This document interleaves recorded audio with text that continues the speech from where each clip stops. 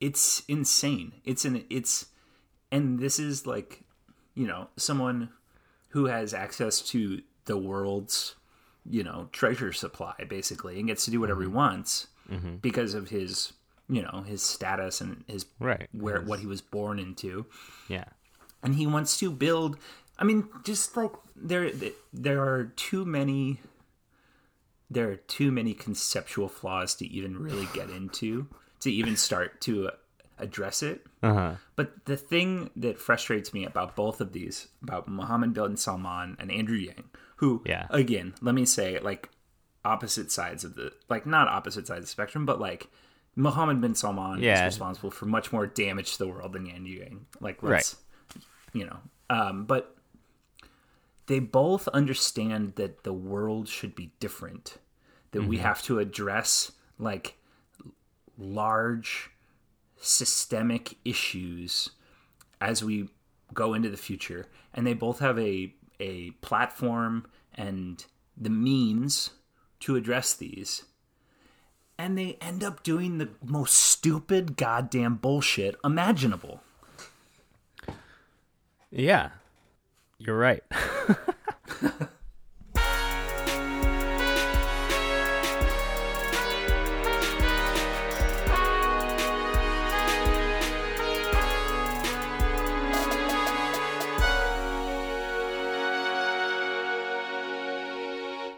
Any old business? Oh, wait. Oh. Skipping ahead. All right. I will do the intro. Welcome to the Hegelian... No, that's not good. That was terrible. Not good. Oh all right, you're in God. charge now. You got to do it. Welcome. No, I don't like that either. Welcome to the Hegelian Friendship Simulator, the only podcast out there where we read Wikipedia articles and make sense of our world one article at a time. That's right. Today, as always, I am joined by my co-host, John Miklas. Well, thank you. And I am joined by my co-host, Alex Vergel. That's me. Alrighty. And we're welcome, off to a guys. pleasant start. That was whimsical. It was nice. Well, hey guys, welcome. As Virgil said, you're listening to the Hegelian Friendship Simulator. If this is your first time listening, we don't always sound that whimsical, so you're in for a real treat today. We got some pleasant energy, calming forces here. Yes. And if it's not your first time listening, well, welcome back, motherfucker. Get in for a piece of shit. You're in for a bumpy ride. We're going to be pleasant, bitch.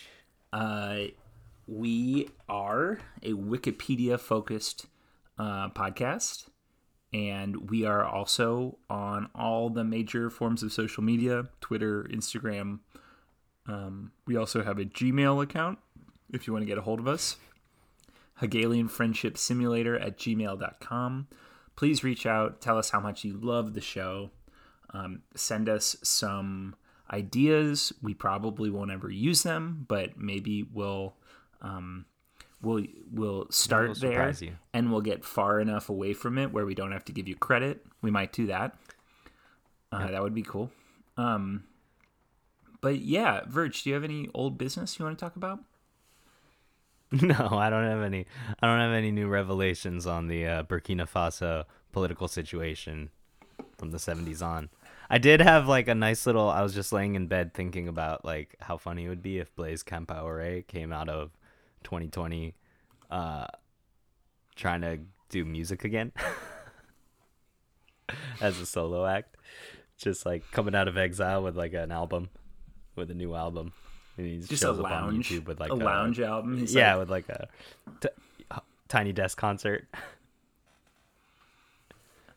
I've always hated the jazz element. I just want to sing, you know? Yeah, I just want to sing some power pop.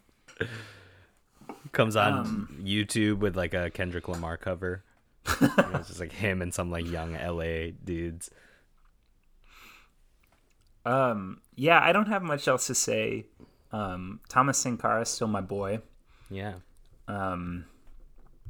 And Yeah, I don't know. I thought our conversation was really interesting last week.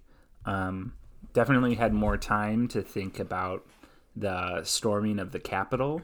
Right.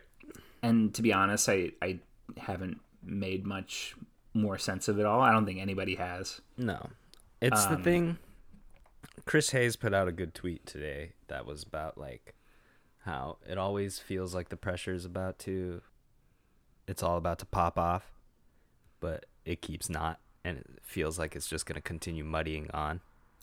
Yeah. Where it's yeah, I mean, it's pressure, right? Like pressure eventually releases.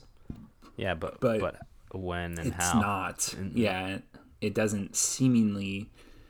Well, yeah, I mean, it's a combination of a cultural climate that is so fast moving, with a political system that has basically grinded to a halt. Like the gears of our democracy, like, I guess they're meant to move pretty slowly, but at the same time, the partisanship has created like a system that benefits you politically when you stand still. You get much more criticism and potential to lose your job if you do something and it's not effective. Right. And so like, the Republicans, for example, have realized that they can play keep away forever, and it benefits them politically because expectation is on Democrats to like enact change.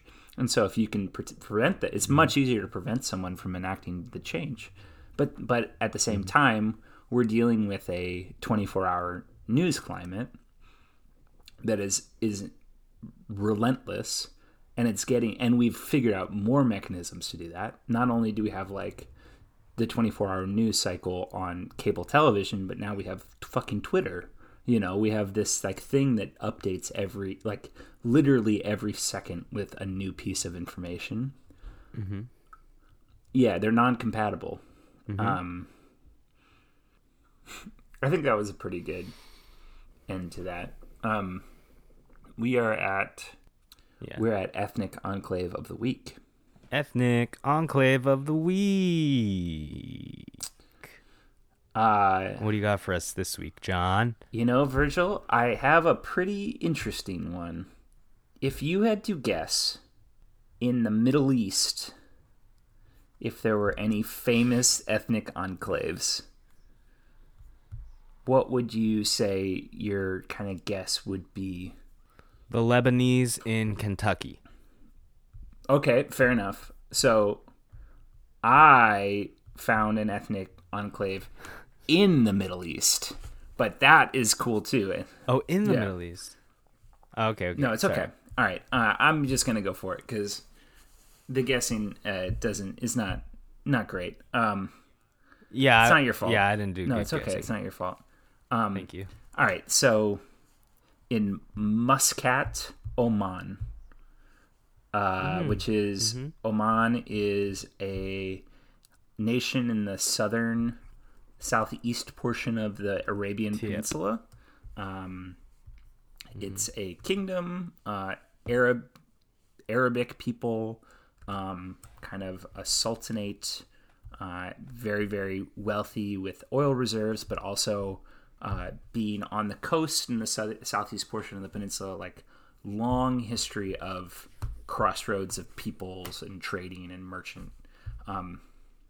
So the Al-Lawatia are an ethno-cultural group primarily based in the province of Muscat. Lawatis are a prominent Kabila. I don't know what a Kabila is. Many Lawati families of successful merchants of the past are now involved in large, multifaceted corporations participating in the development of the region. So, there is a walled neighborhood in the city of Muscat, Oman, filled with a group of people that everyone kind of suspects came from Pakistan or Western India. settled there and set up a completely closed off community where only Lawatis could come into their neighborhood for hundreds of years, and then developed this whole culture. So the Lawatia community in Mutra in Muscat are of Sindhi, modern-day Pakistan and India origin. Lawatis are traders and merchants by profession, and they traveled the world for trade and ultimately settled in some of the countries to oversee their business. They are Shia, but they are a completely distinct group from the Arabic people of Oman. And they've kind of played a role in Oman for like centuries. And I thought that the Wikipedia article was particularly interesting because the part about their neighborhood was clearly pulled straight from the culturetrip.com and put on. But it says, Sur Al-Lawatia, located at the heart of one of Oman's major tourist hubs, is instantly recognizable by its palatial mansions and gate. For decades, this scenic quarter was closed to all but members and guests of the tribe who lived there, though the reason for the seclusions were never made official. Today it is no longer closed off to visitors, but the isolated walled district continues to fascinate travelers looking to gain a glimpse into the lives of its residents. And I did see one of the things that said people speculate that one of the reasons like non-residents couldn't enter this community was because they let the females in the community be unveiled, which was against the law in Oman. Oh, that's a good way to keep people out. Let's see. And how big is it? What's the population of this place? Like how large is this community? So that's a good question. Population of Sur Al-Lawati. It's unclear, but I do think that it's interesting that I feel like this community, there's very little English like about this community. Understandably. Oh, okay. Here we go. There are between 5,000 to 10,000 Lawatis living in Oman. Oh, okay, cool. It's a nice, sizable community. Yeah, they seem kind of cool, and I like it because it seems like a storyline, from like a science fiction or fantasy novel about a group of people living in a, like, if you were to create a fake culture, a walled community of the merchant class is like definitely something that would spring to mind. Yeah, and be like, where their culture laws are different. Yeah. But yeah, I like that. But we'll research about the Lebanese in Kentucky for next week. Yeah, I only brought that up because there was some kid I knew who was from Kentucky, whose family was Lebanese. His family is Lebanese. So I thought, what are the odds? There are weird, not weird, but there are a lot of communities of people from like both the Levant and from the Arab Peninsula who are immigrants in the United States. Like the Arab Christian community is one of like the most virulently Republican and conservative communities in the United States, which I always found hilarious. That they've just like completely shedded the people of color kind of like moniker, and it's just like, nope, right, we're conservative white people. Yeah, Christian communities that are not like your classic Western European, like some branch of Protestant kind of thing, or Catholic, they always have very like what seems to be paradoxical beliefs. Oh, totally. Belief systems within their communities.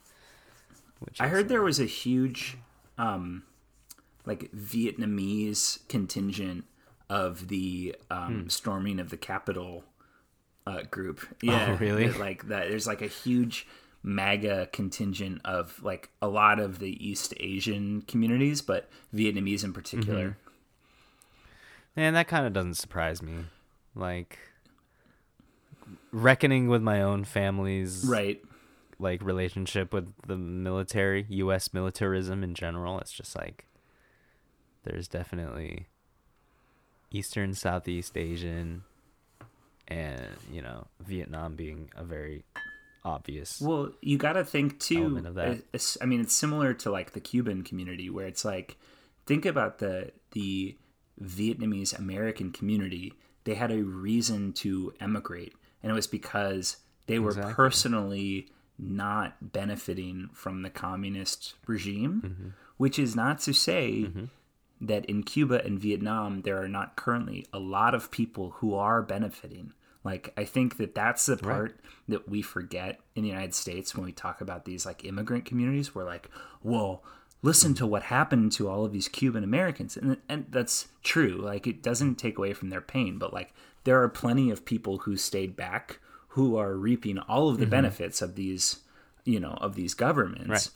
But the ones in America are here for a reason. Like, they left for a reason. Yep. Exactly. So, yeah, I can understand if like Vietnamese Americans have a much lower rate of being socialist. Yeah, oh, of course. Leftists. Yeah, makes sense. And sure, like, their experiences are valid, but they're also not like when we hear, especially like, I mean, I think we hear it about Venezuelan and Cubans the most. Like, immigrants be like, well, listen to me, I experienced socialism. And again, yes, you did, but you also experienced it in countries that were faced with more sanctions than basically everywhere else in the world. So like a lot of these factors are not just the form of government, but also like, why did your grandpa have a bad time with Cuban communism? Yeah, I'm curious. Was it because he owned a plantation? Like, did your grandpa's coffee plantation get stolen from him? Was it because he, like, effectively participated in modern chattel slavery? Interesting. So, but that's all, water under the bridge, right?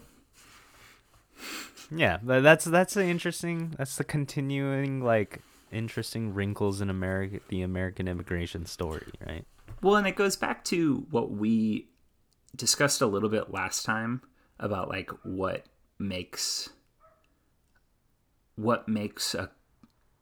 defines goodness or benevolence, or like how does one describe something as good or bad? And it's like the reality is that like everything has caused suffering. Like every single idea, system, belief, they're all toxic in their own ways, no matter like the benevolence or the level of good. And so to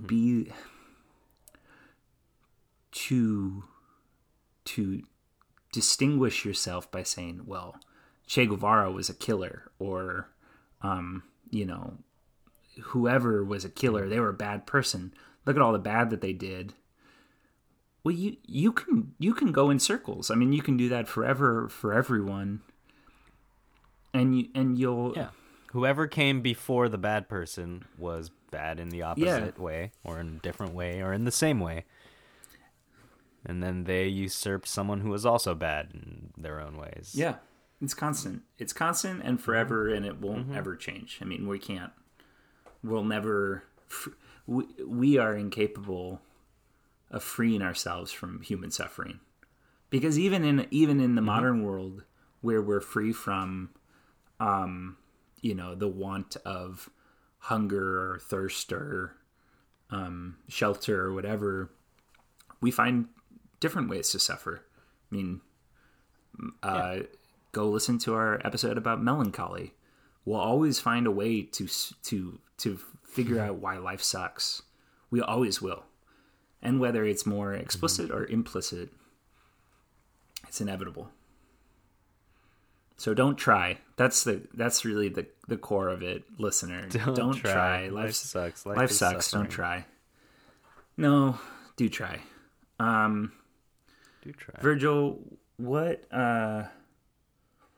Who is first in the follow up to an episode where we both had the same topic? Oh yeah, that's a good question. Well, you were slated. Yeah. Going. First. So is it you now? That would technically make me go first 2.5 times out of the last 3 times. That is a good point. I'll go first. I can go first. Yeah, go first. Mine's so chill. Mine's just a good way to like it. Yeah, close it out. Close it out. Yeah. All right, are you ready for my article? Okay. Hey, yeah, man.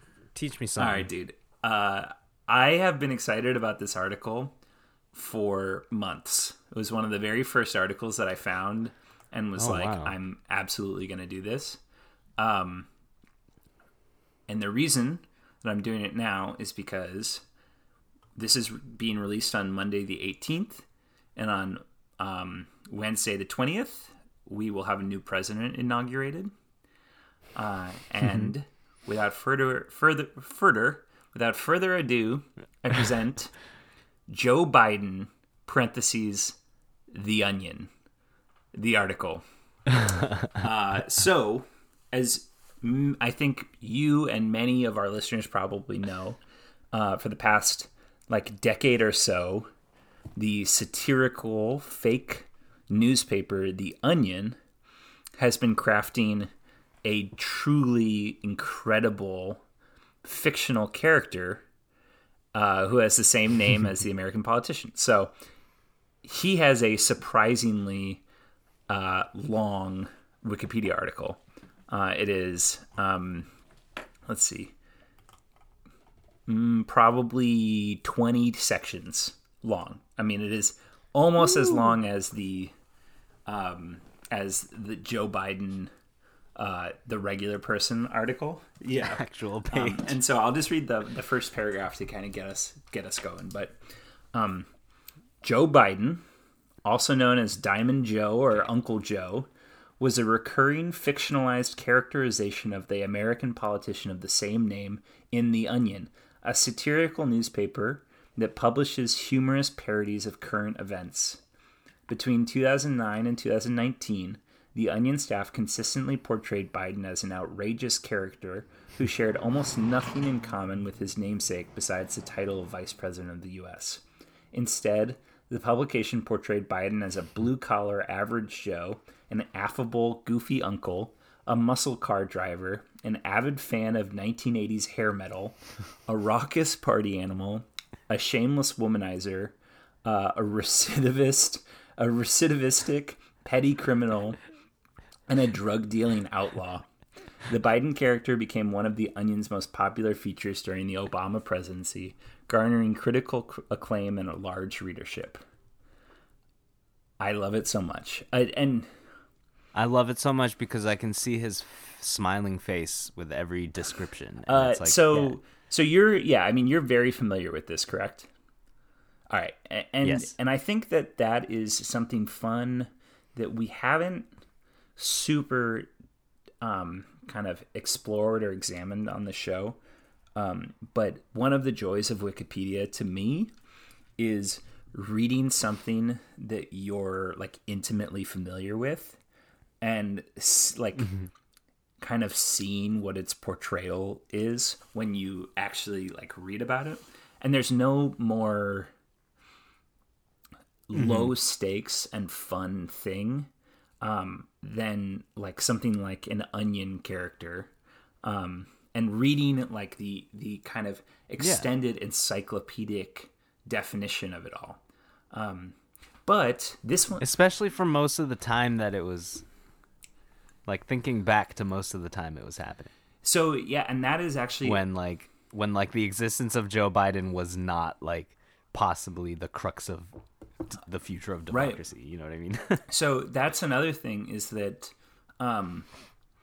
this has actually gotten to be a little bit controversial, and the editors of The Onion have actually disavowed this character, and they still admit that hilarious. it was funny, but have I knew that. kind of a perspective that they feel some level of responsibility to having completely exonerated the image of a pretty complicated guy.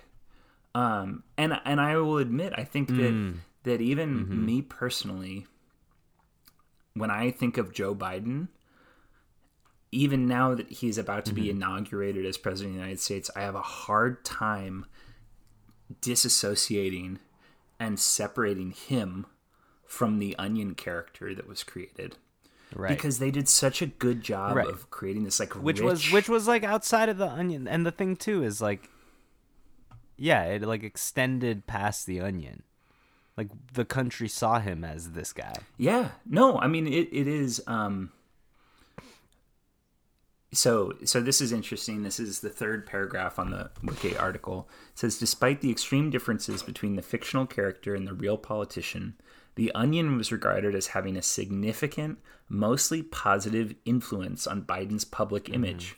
Commentators noticed that the character likely reinforced public perceptions of Biden as a political figure with populist working-class appeal and good-natured, easygoing disposition. The real Biden made several public comments noting his enjoyment of his characterization in The Onion, and Mitch McConnell referenced the character on the Senate floor. And early reception was generally enthusiastic, but as the 2020 primary got underway, The Onion attracted criticism for the character's detachment from reality and its distraction from the real Biden. Because the thing is, and I mean, I've been thinking about Biden a lot, and even especially after we had our conversation last week, where we were kind of discussing, like, how do you measure a man, or how do you measure a person? Because Biden, to me, is a great example of someone who is, like, either morally neutral or morally good, even, who has done more bad than good cumulatively with their life. Like,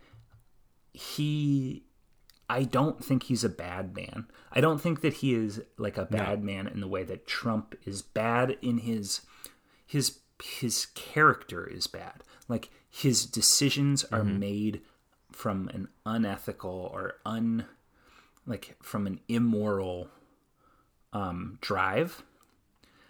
And at least Biden's public figure, I don't perceive that to be the case. Like, I think that he believes in the things that he does, but I think them to have mostly been done. The consequences of his decisions have been mostly bad for the world at large. And so this is a really interesting and kind of a complicated conversation about what I think is one of, like, the peaks of satire in the 21st century, is also the consequences or the ramifications of it are more long-lasting than we would have given credit for. I mean, the man is president. I mean, I don't think in 2008, even after being, or 2016, even after being the vice president, I don't think that he would have so easily been considered a future president if it weren't for this Onion characterization. I definitely agree with that. And I actually don't, I genuinely, I guess, The Onion's characterization of him did a good job of depicting what I think pushed him over the edge, which is that he's a safe pick for America, for middle America. He's by which I mean, and like, the middle 50%. He's easygoing, and he's not like, he's fun. He's like you. It definitely humanizes him. Think about this characterization. And I think that's what they played at. Yeah. Like, I would say, think about the way that they characterize him. If they think about the way that they probably characterize Hillary Clinton in any of like the personifications that she has in The Onion. And mind you, the two do have different public facing personas, but like this satire at large reinforces some of the perceptions, and you can no longer separate the person from the satire. I think that's like the classic issue with The Onion in the US in general, right? Is like their brand of it is so pitch perfect that there are large amounts of Americans who like can't separate it. Yeah, and it's like the classic like your aunt on Facebook sharing The Onion thinking it's a real there article is thing, that, which is fascinating in its own right, like just like the lack of but I mean even the more subtle elements of it, the more kind of pernicious, I would say in myself, like I have trouble, like I know the difference between reality and satire, but when satire is well done, it is really impossible to escape its mirror to reality. And this is an interesting case because often this will completely ruin especially a politician. So like for example, I think SNL's like kind of considered the most biting political, like career ruining satire that they ever did was in the late 80s when George Bush was president and was running for re-election. And they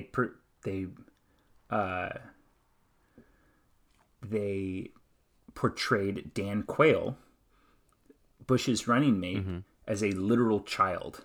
So it's Dana Carvey, who's George Bush, and he has Dan Quayle, who is like a 13-year-old, come sit on his lap while he's giving a speech.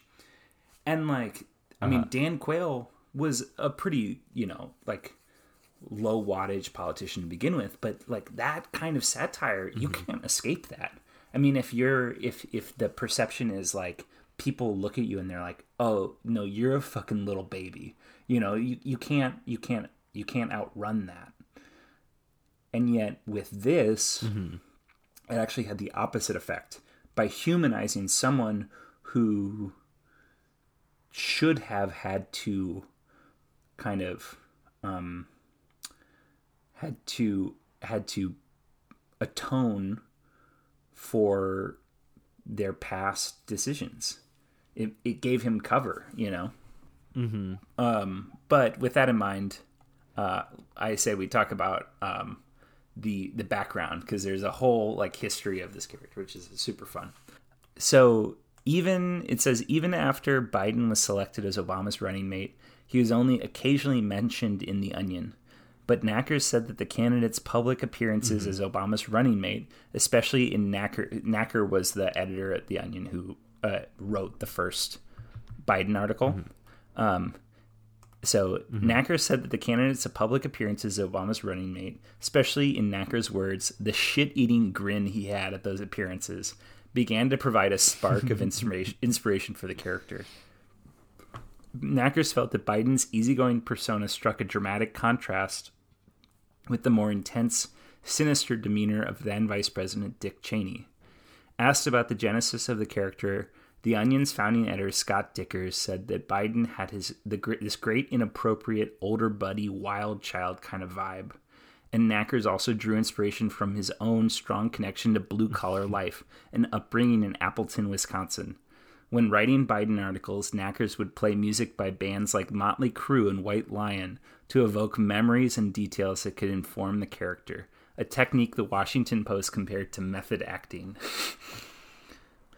The first appearance of the Biden character coincided with the first inauguration of Barack Obama on January 20th, 2009, when the Onion ran the headline, "Joe Biden shows up to inauguration with ponytail." God, I remember. And then the full-fledged character debuted on May 5th, 2009 in the article, "Shirtless Biden Washes Trans Am in the White House Driveway." I remember that one. And they said that Biden was written in one of two molds, boozy and brash or slick and oversexed. In 2013, the direction of the character took a turn in articles that depicted him as a criminal and gang member. This arc deepened the following year as Biden became a drug dealer and user, particularly of cannabis. The character has an intense bromance with Obama, although it is not necessarily reciprocated. Yeah. That's the best part about it. So, and then this article is actually phenomenal, because they have compiled every single Biden article. I'm not kidding when I say that this article is like oh wow, one of the longest Wikipedia articles that I've presented on. Yeah, and they have 76 different articles with the headline and a hyperlink to the actual article. I mean, it's incredible. Someone spent an incredible amount of time to highlight and document all of this on Wikipedia. Yeah, seriously. I'll pick out some of my favorite headlines here. Biden invokes Freedom of Information Act to find out when woman gets off work. Biden criticized for appearing in Hennessy ads. I love Biden's eBay feedback rating dipped below 35%. Biden implores Obama to rub one out before debate. Security removes Biden's rowdy buddies from auditorium.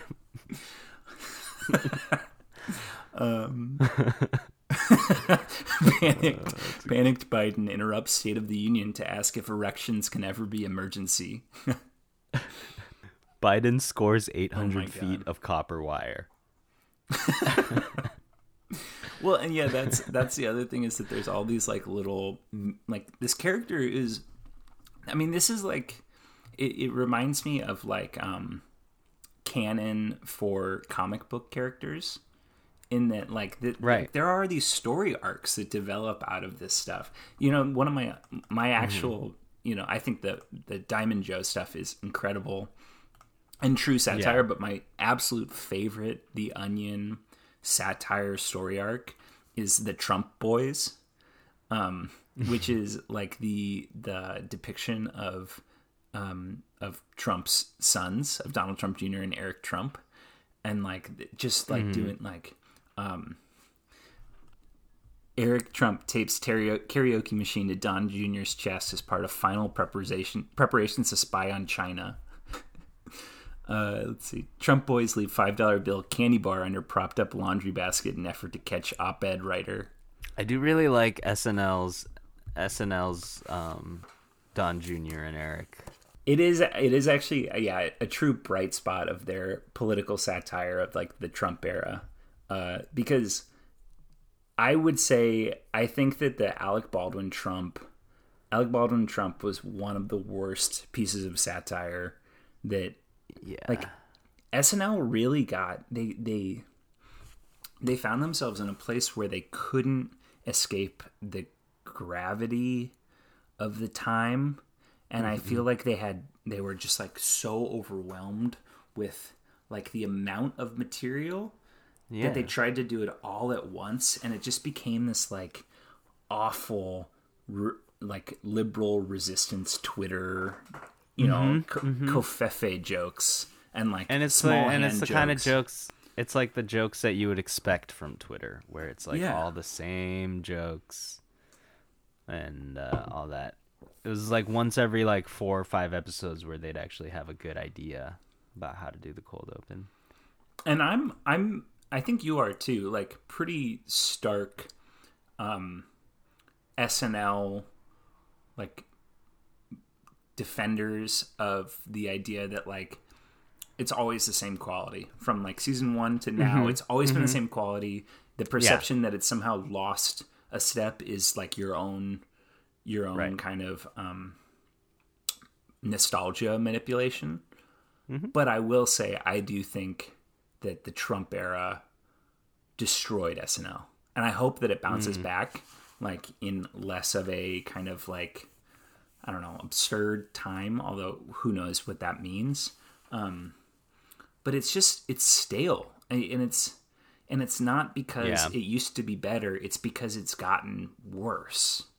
You know, I don't know if that makes sense, but I don't, especially the Baldwin Trump stuff, when they started bringing in famous people to play the political, you know, like do the impressions for politicians, it lost a step, I think. Yeah, I mean, it kind of just became like it felt like it was just going through the motions, you know. Like Mikey Day's super random, evergreen, wholesome stuff is like the funniest stuff to come out of the last couple years. Yeah, or it's because it's just like it's actually funny and not like we need to do a sketch about this or we need to do a sketch about this. Fuck, who's my boy? Kyle Mooney's your boy. Yeah. Any of Mooney's stuff, like that stuff is fresh. Yeah. Like that's the reason that you watch SNL is because it's like the height of people who do sketch comedy doing sketch comedy. Because the realization for sketch comedy is that, you know, at best, the very pinnacle of sketch comedy, 1 out of every 5 sketches is good. Yeah. And when you allow people to actually do it, it works. But when it's Alec Baldwin fucking pouting around, it's not even a good impression. I mean, it's not. And then the audacity of him to hold a "You're welcome" sign after Biden won. It was like, go fuck yourself. The only person who potentially matches the unrestrained narcissism of Donald Trump in modern America is Alec Baldwin. It's like they're almost meant for each other. The fact it's like almost like Chevy Chase in Community, where he didn't understand that a lot of the humor was a joke on him as well. That's Alec Baldwin playing Trump. It's like, no, dude, you're also a joke. This is also a joke about you and like your absolute fucking unrestrained narcissism. But it's not, though. That's the thing. That is the problem with SNL. That's the problem. The problem is that it's not. I mean, it should be. That is true. That's a good point. Is that if they were writing the Trump character played by Alec Baldwin to also be making fun of Alec Baldwin, that is satire. Yeah. Not like the reinterpretation of an absurd reality through like stage lights. Yeah, I think the Sarah Palin word for word speech by Tina Fey was like the start of this, where it's just like politics is so ridiculous, you just have to redo it on stage. And that's a good point, because Tina Fey is talented enough and was looked enough like Sarah Palin that joke was funny, but it like opened up a Pandora's box of of just like, just really cheap non-humor masquerading as humor. Yeah. And this is also, I mean, like, this is also a show that was complicit. Just like The Onion's Joe Biden character is like complicit. Like, SNL is completely complicit in normalizing Trump. They had him on the show in the run-up to 2016. I mean, he was a fucking host while he was saying that, like, Mexicans are rapists and gangbangers. Like, I think it's so much worse than The Onion. It is. No, it absolutely is. And especially because Donald Trump is a worse person than Joe Biden. Like, that's just... Exactly. To come back to your original point. Yeah. Like, Joe Biden is ultimately, I think you can describe him as a man trying to do his best. Right.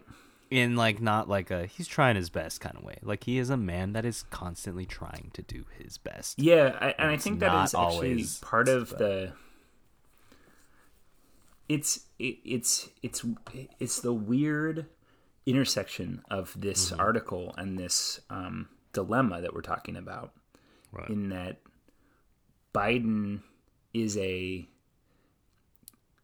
imperfect man trying his best, and so when you dumb it down to like, oh, he's, like took too many boner pills, like then it's funny. But when you're talking about an imperfect man who is a senator who wrote the 1994 crime bill, like, oh, then you have something much more complicated. Right. And so actually this is a quote by Joe Garden, he was an Onion editor and he was there for 19 years. He left in 2012. He said, I don't believe the Onion's Biden is solely responsible for this early popularity of real-life Biden. We were just one small link in a chain of institutions that didn't scrutinize Biden closely enough. I wish we had looked more at his actual career in politics, which includes opposition to busing as a way to integrate schools and support for predatory financial institutions, and tried to really puncture him rather than just turning him into a clown. We helped to make him more likable by inventing a version of Biden that never existed. As a guideline, if the people you're satirizing aren't mad, then you should dig deeper. I hope that my alma mater and everyone else in comedy follows this rule now that Diamond Joe is back. And it's interesting. So they got rid of the Diamond Joe character in March 2019. In March 2019, the character reemerged in a story titled "Biden Pulls Off Dusty Tarp Covering Old Campaign Motorcycle." But it's abandoned the warm, fanciful characterization of Biden, and the subsequent satirical coverage of the candidate has become more critical and direct. Recent articles have tended to focus on real-world developments and his frequent gaffes. So these are the three examples they give of late 2019. Jill Biden urges Democratic voters to ignore which candidates are mentally sharp enough to finish complete sentences for good of party. And then, help, who am I? Where am I? Who are you people? Says Biden, an embarrassing campaign gaffe. And then Biden declares self-only candidate who can defeat George Bush in 1988 election. So they, too late to really as Joe Garden would say, puncture the steel of the candidate. But self-referential, I guess, in the understanding of the importance of satire. Right. And I do think that the Onion as an institution is extremely more self-referential to the power of satire than SNL is, for example. Oh, 100%. 100%. And I think it's a really important institution. I think that the Onion is a joke, and it is funny when old middle-aged suburban ladies on Facebook don't understand that it is satire. But I also do think that over the last 20 or so years, the Onion has allowed America to create a powerfully subversive side of our cultural spectacle. And it's definitely, I think, opened a lot of people's eyes to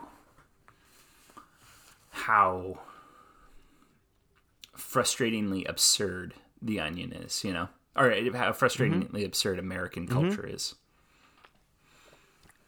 Yeah, it's. I think it's because it allows the people that question it. It allows the people that are questioning it but afraid to break out of it mentally. Just the stream of being American, whatever that means, the 80s, fitting in kind of shit. It's any questions you have about the inner workings of this country, the Onion is going to actually bring to light. in a way that a lot of satire in the US like still doesn't really, like, it doesn't, a lot of satire does not hit the edge it needs to actually be satire in this country. Well, dude, I mean, I think that the last, I guess SNL being the perfect example right now. SNL is a great example, but even, I mean, the last 4 years have been so eye-opening to me about like how unimpressive, or not unimpressive, that's not the right word, how little The Daily Show actually does to kind of threaten the status quo, right, or to push deeper on like the machinations of injustice in our society. And I think, I will say that I think like The Daily Show in its prime with Jon Stewart probably was closer to it. But even when you start to like re-examine the perspective that, like, if you were to go back and rewatch Jon Stewart Daily Show episodes, I think that they're lacking in a lot of the bite that is necessary to actually push forward and enact real change. Right, and I think part of that has to do with the fact that it's daily, right? Sure. Like, they keep not fully, like, imagine if The Daily Show was weekly the way John Oliver's is. Like, John Oliver's is weekly, so they actually have time to, like, dig into the stuff. But then you have John Oliver, who, as, like, edgy as he is, doesn't have the same ethos that, like, Jon Stewart's developed of, like, having homegrown Americans listen to him. You know? Yeah. No, that's fair. I mean, it is... It's interesting. It's true. And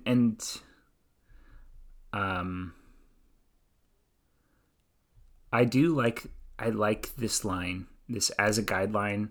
If the people you're satirizing aren't mad, then you should dig deeper. And it's, but it is complicated because like Trump was mad about Alec Baldwin, but I don't think. But that's like you would know that anyone doing. It's just pure Trump, vanity. It's just anyone vanity. doing Trump on SNL would have made him mad. But it is interesting though, like whether there was a way to create the Diamond Joe character without making him innately likable, and whether that is a reflection of like Joe Biden just as a person being. I mean, he's a charming guy in an everyman kind of way. Yeah. But his likability comes down to how much you romanticize the things that he's doing in the articles, right? Because to me, it's like, I think it's funny, but like, it doesn't, it's never made me think of Joe Biden as like this better personality than he is. Like, and maybe that's just because I'm like intimately familiar with the tone of The Onion. Right. I do think they were knocking him. That's the thing. Like, the tone of those articles are never like, you know, propping him up in any way. It's just the problem is that too many people read that and like that's like likable. Right. You know what I mean? I think it's a reflection of what we were talking about with populism. That Joe Biden's characterization benefited more from this like vulgar, oversexed everyman than who he actually is as a person, you know? Like, I don't know what that says about us collectively, but it definitely is. I mean, the thing is, that's like unironically the tactic of the Republican Party with most of their nominations. Like Reagan being a great example of like that like American guy. Right. Like that's how Southern Democrats like got poor Southerners on their side. That's how like fucking Reagan got boomers. It's like the idea of like that cool American white everyman. Yeah, I mean, you could say it probably started with Kennedy, right? Before Warren Harding, that's how Warren Harding got elected. Warren Harding is fucking, but he just had the image of like a tall white American dude who seemed kind of like likable and. Wait, Warren? Really? I know nothing about Warren Harding. Dude, Warren Harding sounds sick as fuck.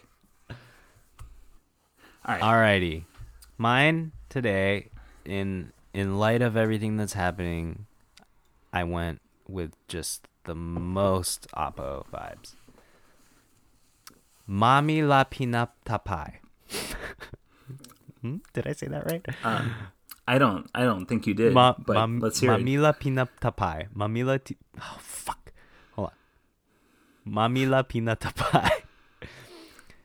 Is Mamila one word? It's all one word because it is listed in the Guinness Book of World Records as the most succinct word, and is considered one of the hardest words to translate. And it is derived from the Yaghan language of Tierra del Fuego, so the southern tip of South America. Cool. Mamihlapinatapai is a word that allegedly refers to a look that without words is shared by two people who want to initiate something, but neither start. Or looking at each other hoping that either will offer to do something which both parties desire but are unwilling to do. Whoa. Is what that word means, which is fucking awesome because it's like the Yaghan. We had this conversation last week, right? So that's about kind of why, words? that's kind of why I like stopped on this when I was scrolling through. Is because it led me to words and phrases with no direct English translation. But I wanted to start here because this is where I started, and I love this. I love this word. Yeah, it's a great word because the Yaghan, also known as the Yamana, is one of the indigenous languages of Tierra del Fuego. So following the death of 84-year-old Emelinda Acuña in 2005, only one native speaker remains, Cristina Calderon. Wow. On Navarino Island, Chile. And she is not young herself. Calderon, often referred to as simply Abuela, is the sister-in-law of Acuña. So this is a language that only one person speaks, but developed enough at some point where they have a single word to mean that moment of like a romantic interpretation of the meaning also exists. And this is a romantic interpretation that I actually don't agree is actually what this word means. It is that the romantic interpretation is it is that look across the table when two people are sharing an unspoken but private moment, when each knows the other understands and is in agreement with what is being expressed, an expressive and meaningful silence, which I think is an element of it, but there's that nuance where it's like they both want to do something but neither start, which I don't necessarily think is like a romantic thing. It's just like it's a very cool like social nuance. Well, I will say when you first said it, I interpreted it as like the romantic part. Like when you gave the definition, I thought that it, but I am also not, I don't know, this makes me sound like a dork, and I am, but bigger dork than I want to sound like. That I always interpreted that like look across the room, like let's say at a bar when I was a single man, as a fantasy in my head. Like I'm not entirely sure I don't interpret like that actually because I was never one to act upon the idea of like looking at someone. So it was always a whether it was actually whether the look was only coming from me, I won't ever know, because I ideated that someone was locking eyes with me, but I never acted on it in my times as a single man. So my immediate thought went to it being the romantic thing, but you're saying you disagree with that interpretation. Yeah, I think the feeling behind it is not that, which I think it's like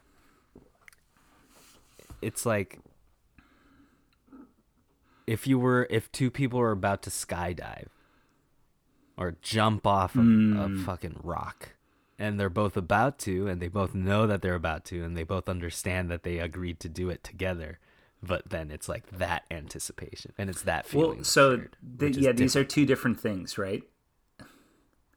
They're two very different things.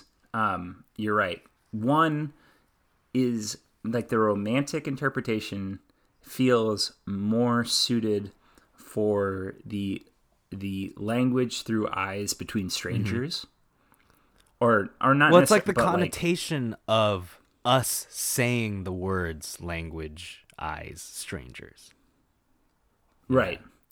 Yeah. And the interpretation that you're getting at, which I like, is that like almost like when you connect with someone on a consciousness level beyond verbal language, when you like can look at someone and feel what they feel, and it could be in social situations when like you are so close with someone that you could be in a social situation and you look at each other and you know what, like, you can communicate in that look to each other.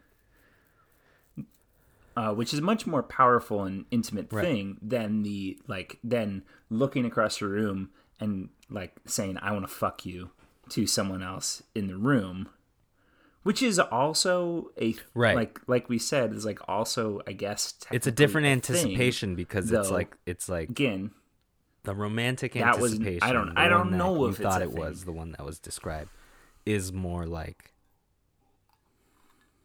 It's like the will they, won't they, hope tension. But with this word, I think the joy that comes out of it is that tension is released because you are so sure that the other person knows exactly what you're thinking. Yeah. Which I love that second level nuance to it. I think that's a beautiful word, and it's so sad that like there was a culture that was so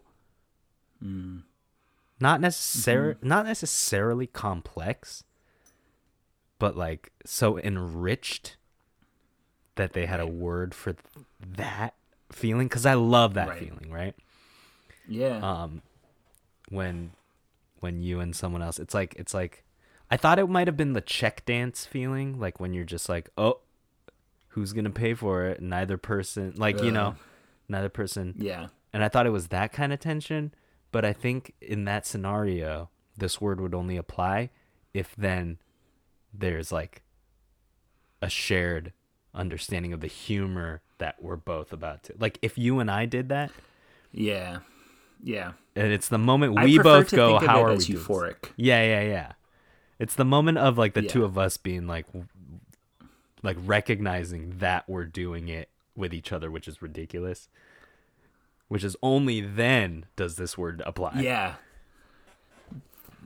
100%. I would agree. I think I like the interpretation of this word being something that is not Seinfeld episode, right? But like an interpretation of true human connection.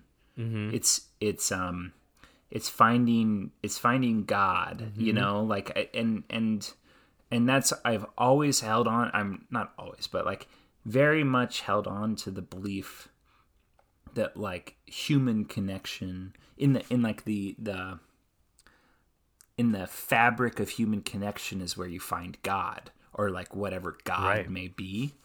And it's like that look like that is like an affirmation of God's existence. Yeah, right? Yeah, of like, exactly. Of like this like spiritual, like the higher connection of like, oh, we are more than just aimless carbon creatures ambling in the night. Like, no, we have this sentience, and we have the ability to connect with someone on such a level that we can communicate with our eyes. And that's beautiful. In that moment we won the game. Like, together we won the game in that moment, right? I think that's amazing. I love it. And I think that's what, like, you know, I kind of feel like that's what the word is getting at. Like, the root. And that's what I want to believe. To me, that's like the most beautiful.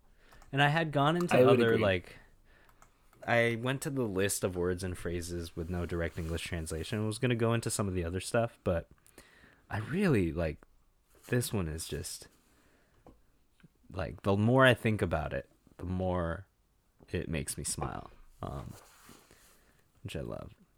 There are some other ones that were fun. That was like Fingerspitzengefühl, which is a German term meaning fingertip feeling, or transliterating to fingertip feeling, which basically just means like intuitive flair or instinct.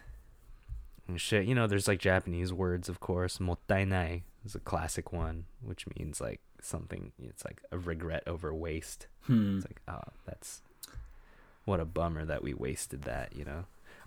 Oh, were you asking about... Can I tell you one? It was you, right? On this fucking podcast where you asked about books being stacked. It was the conversation we had last week. That you stack books, but you never read them. The concept of like having a stack of books. No, that, like... well, it is... I love that, but there's another Japanese one that I just recently learned that I really love. It's Ichigo Ichie. Do you know that one? I don't know. All right, so it translates to one time, one meeting. And it describes a cultural concept of treasuring the unrepeatable nature of a moment. And it's it's been translated as once in a lifetime, or for this time only. And the term reminds people to cherish any gathering that they may take part in, citing the fact that any moment in life cannot be repeated. Right. Even when the same group of people get together in the same place again, that particular gathering will never be replicated. And thus each moment is always once in a lifetime. And I love that. I've been thinking about that a lot lately. The ephemerality. That's so funny. I think I learned that phrase from Forrest Gump, because that is possibly like the Japanese title of Forrest Gump. But one cool concept that Ichigo Ichie is a cool concept that I think you would have a fun time with is the Yojijukugo, which is like a poetic four-word Japanese idiom. So there's like a ton of these, and they're all just like little like proverbs, you know, basically. Like Jakuniku Kyoshoku is a four-letter idiom for survival of the fittest, basically. Isseki nicho, that's a great one. Isseki nicho means one stone, two birds. Junin toiro, to each their own, like 10 people with 10 colors. It's just great. I think you'd like it if you just like look up that shit. I love it. Yeah, I'm all about it. Man. I lost you there for a second because full disclosure, audience, we are dealing with some unstable internet tonight. But that's great. I think most of our, it's good. No, it's okay. It's okay. I think okay. I wonder. I'm I don't know. I'm pretty much done with mine. All I hope that we were able to, pull out of this one was the beauty of that feeling of Mamihlapinatapai, and and the happiness you're seeking in life is only going to come out of those kinds of little moments, Yeah, absolutely. It's when you touch God. Yeah. I really do think that's when you put your hand to God. And those moments are ichigo ichie, so cherish them. Yeah, absolutely. Ichigo ichie. I like that. Yeah. So with a wild week coming up. Wait, say the word again. Mamihlapinatapai. Mamihlapinatapai. Mami. Yeah, I'm not gonna remember that. Mamihlapinatapai. The most succinct word in the Guinness Book of World Records. Love it. I love that word. I love that word so much. Yeah, I dig it. Yeah. Well, yeah. That's I think that's our show for this week. I hope everybody appreciates their Mamihlapinatapais. And thinks a lot about shirtless Joe Biden washing that Trans Am on Inauguration Day. Joe. It's gonna be a good one. I think and it's gonna honestly, be a good one. Yeah. It's gonna be anticlimactic in a way that hopefully will be welcome and not disappointing. Right? Isn't that what we want, is anticlimatism? At this point? Yeah, I think we do. I think we want people to be worried about the real problems rather than the stupid ones, which involves like a certain amount of killing, like the Trump narcissism and like the Trump way, I don't think that we want to like check out from consciousness, like political consciousness or politics. Like, I don't think going back to brunch is constructive, but I do think that like when complacent, bourgeois liberal people go back to brunch, then there's an opportunity to actually get some work done. Yeah. And be virulent about the things that working people need, Yeah. I don't know. We'll see. I do. I mean, I think that stability is better than chaos. Right. But I'm also tending to think that the American empire should be torn apart brick by brick. Right. So I'm not entirely sure that Joe Biden leads to that, but maybe the stability will allow us to, coalesce around a stronger foundation to make that happen. Hey, Sarah. And with that, hey, thank you for listening. Yeah. Hey, this was the Hegelian Friendship Simulator. Gmail thank you for us, listening. Tweet us, TikTok us from your hype houses, from your Andrew Yang hype houses. I don't know if I would want to be a TikTok influencer who's just like, yeah, Andrew Yang is my daddy, is my zaddy.